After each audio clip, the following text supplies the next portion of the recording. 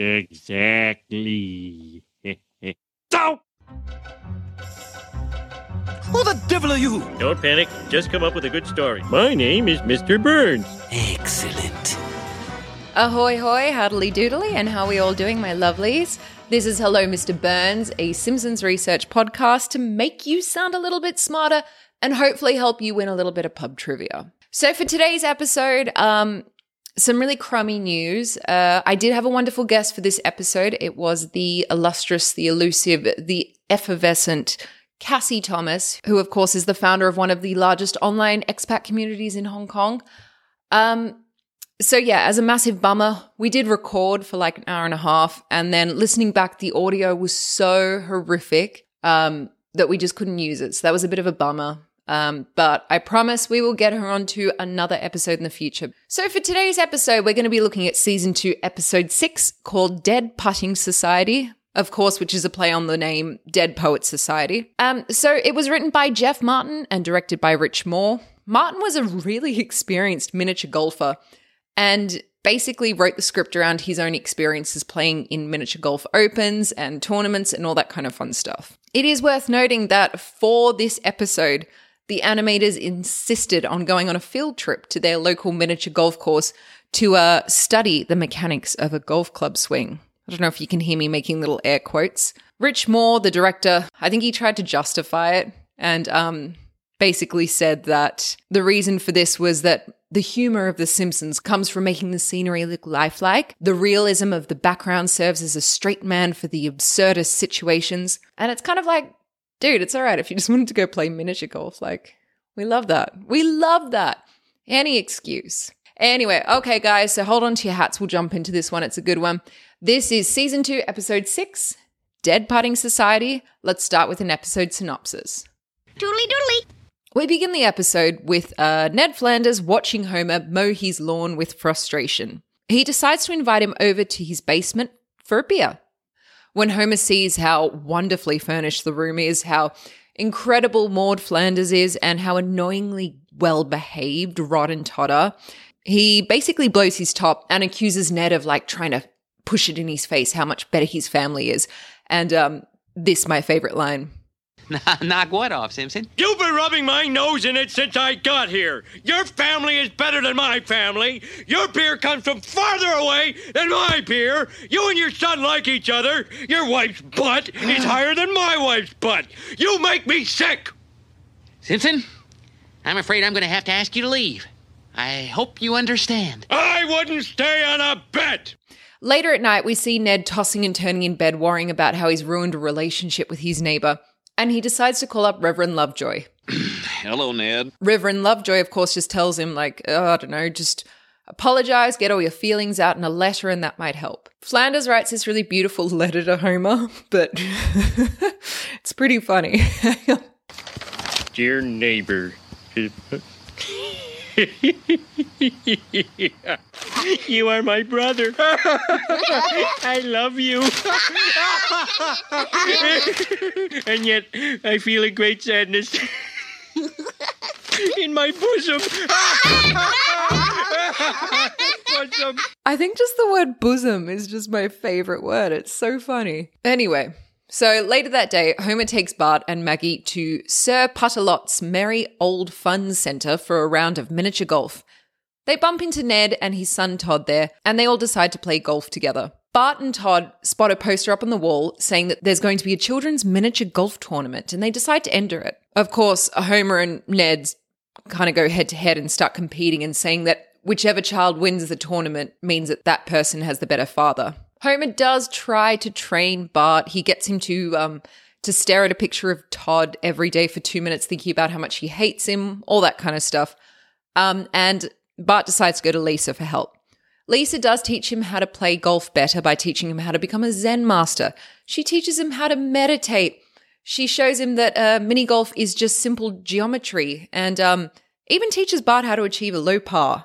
8th hole.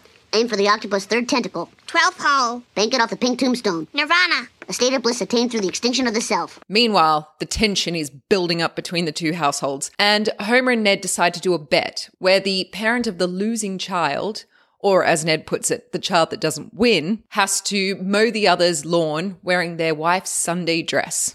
On the day of the tournament, Bart and Todd go head-to-head. When they're on their final round, they're both completely even in the score when they realize they don't really want to do this anymore, and they decide to announce that it's a draw.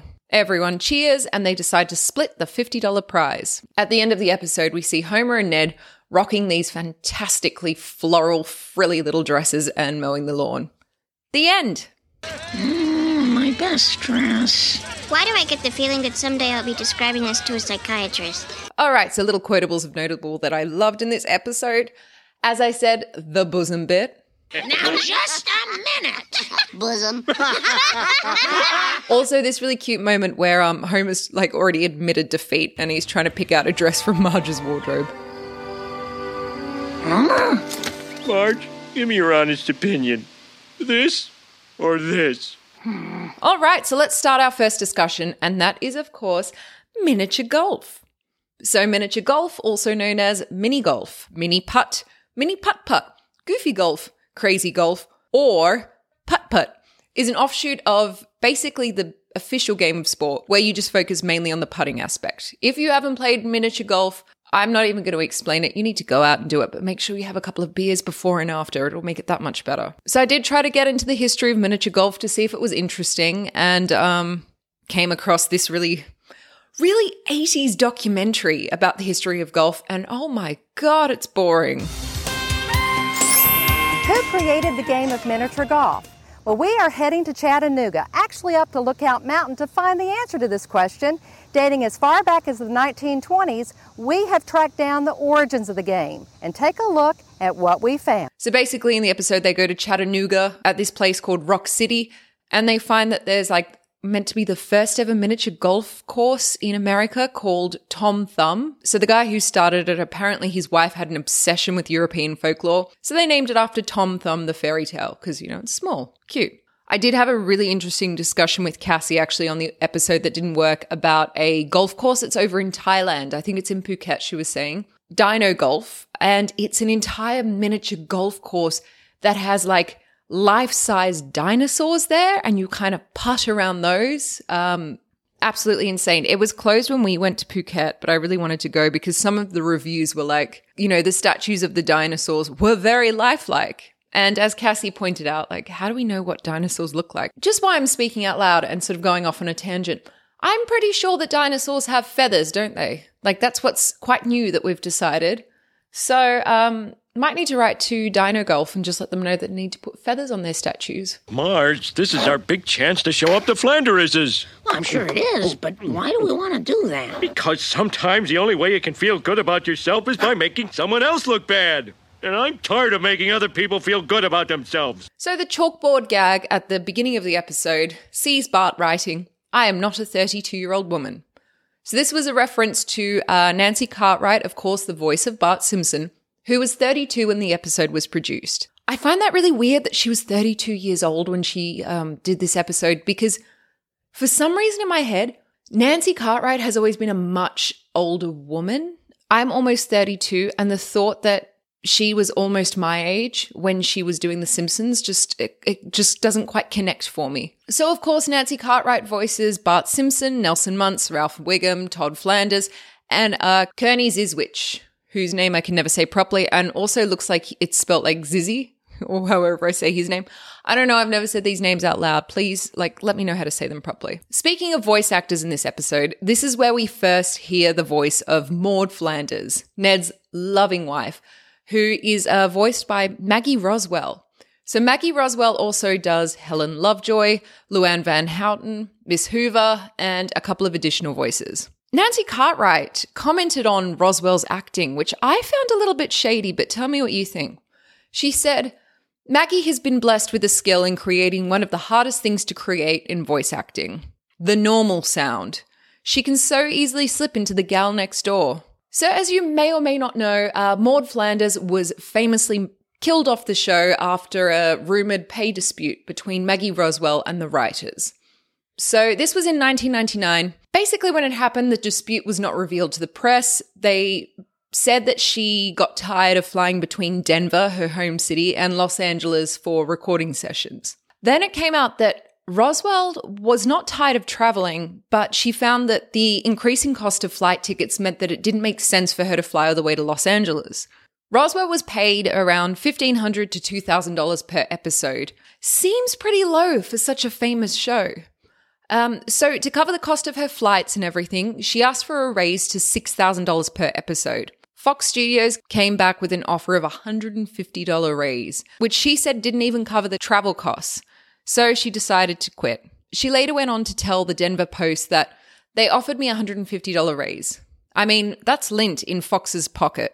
But Fox wanted to prove a point. I was flying myself back and forth from Denver to LA, and I was exhausted. I loved doing the show, and they thought I would come back. She did later add that I was part of the backbone of The Simpsons, and I don't think the money I was asking for was exorbitant. I wasn't asking for what other cast members made.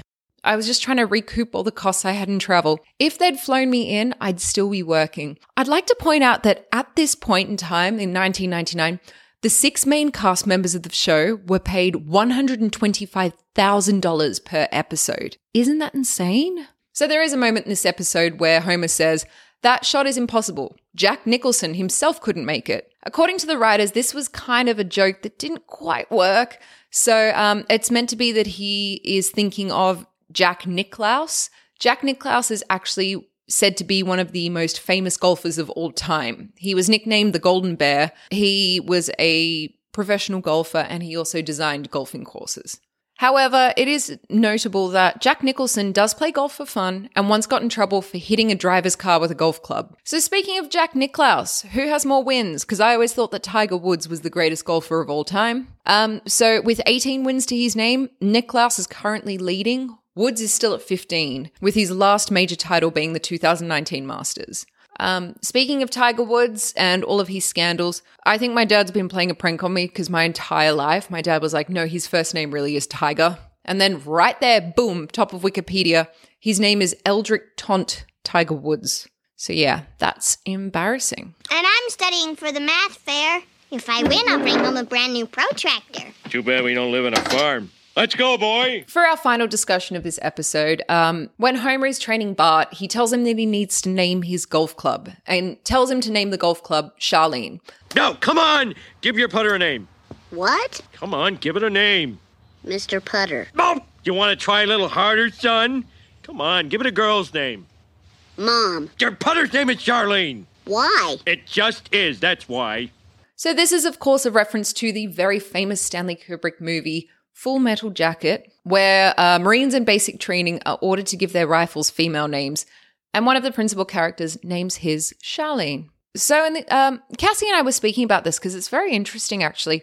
Why do we feel the need to give objects, especially, weapons and things in war, why do we feel the need to give them female names? It's a very weird thing, isn't it? I did have a look into the concept of why humans feel the need to give machines names. A lot of us name our cars. My car is called Pebbles because it looks like a car from the Flintstones. Before that, I had Redmond because it was a red car. I'm not creative if you're catching on, but I wondered, why do we do this? And it's difficult to tell. So I found a research article in The Atlantic that said that anthropomorphizing devices makes humans feel like machines work for them. Although men's names are occasionally used to christen things, enormous machines and great guns are often named after women. A trend that has, and I quote, interesting psychological implications that underscore the standing of women in society, men's perceptions of women, and how much control they believe they can wield over a woman, and so on. I did kind of have a look at naming your gun after a woman and a female, and I found this really weird Quora thread. So the question was, do female gun owners give their weapons male names? And someone called Murphy Barrett, who has answered 12,000 questions with 138 million answer views, has written out an essay. I think it might be Murphy's wife because it begins, "Hello, my dears. Sir has asked me to answer this as I am, after all female, and he is not. Wink. Growing up, we didn't really name guns. Oh, we certainly had monikers for some of them. If Papa wanted the gun, he meant grandfather's Mosum Nagant. However, for masculine names, in December of 2008, I bought myself Barack. Barack is a 20-inch AR-15 from Rock River Arms. Actually, it's the only AR I own myself. Why did I name him Barack? Because when I put my mind to it, I can be a spiteful bitch. I don't know. There's a lot to unpack there. Is that a LARP? Or is that like actually Murphy Barrett's wife? And I don't know. Anyway, basically this answer just lists out like they have a ton of guns and they've all got really stupid names. So, yeah. There has always been the question of why do we name naval ships after women? You know, like whenever you hear people saying like the sea is a cruel mistress or there she blows and all that kind of stuff. So it is thought that sailors used to name their ships after women because, and the sexist joke goes, like a woman, a ship is unpredictable. Which, okay, sure, fine. I guess also at sea there weren't many women around and this was like the closest relationship that you could have that was not with another fellow sailor. I don't know. I don't know what happens on a boat. I have been watching Our Flag Means Death, so I guess it's kind of in those veins. Some people do suggest that we give ships female names because the Latin word for ship, navis, is feminine. But apparently that's not true because the word table in Latin is tabula, which is also feminine, but I've never called my kitchen table a she. Unless I'm feeling sassy and I've been watching too much RuPaul. I think it's just one of those things that humans do, you know. We name ships, we name machinery, we name our guns, and often soldiers will do just that. You will. Afraid not. Afraid so. Afraid not. Afraid so. Afraid not, Infinity. Afraid so, Infinity. +1. No. And on that note, we come to the end of another episode of Hello, Mr. Burns, episode 6 of season 2. And this was a cute little one, wasn't it?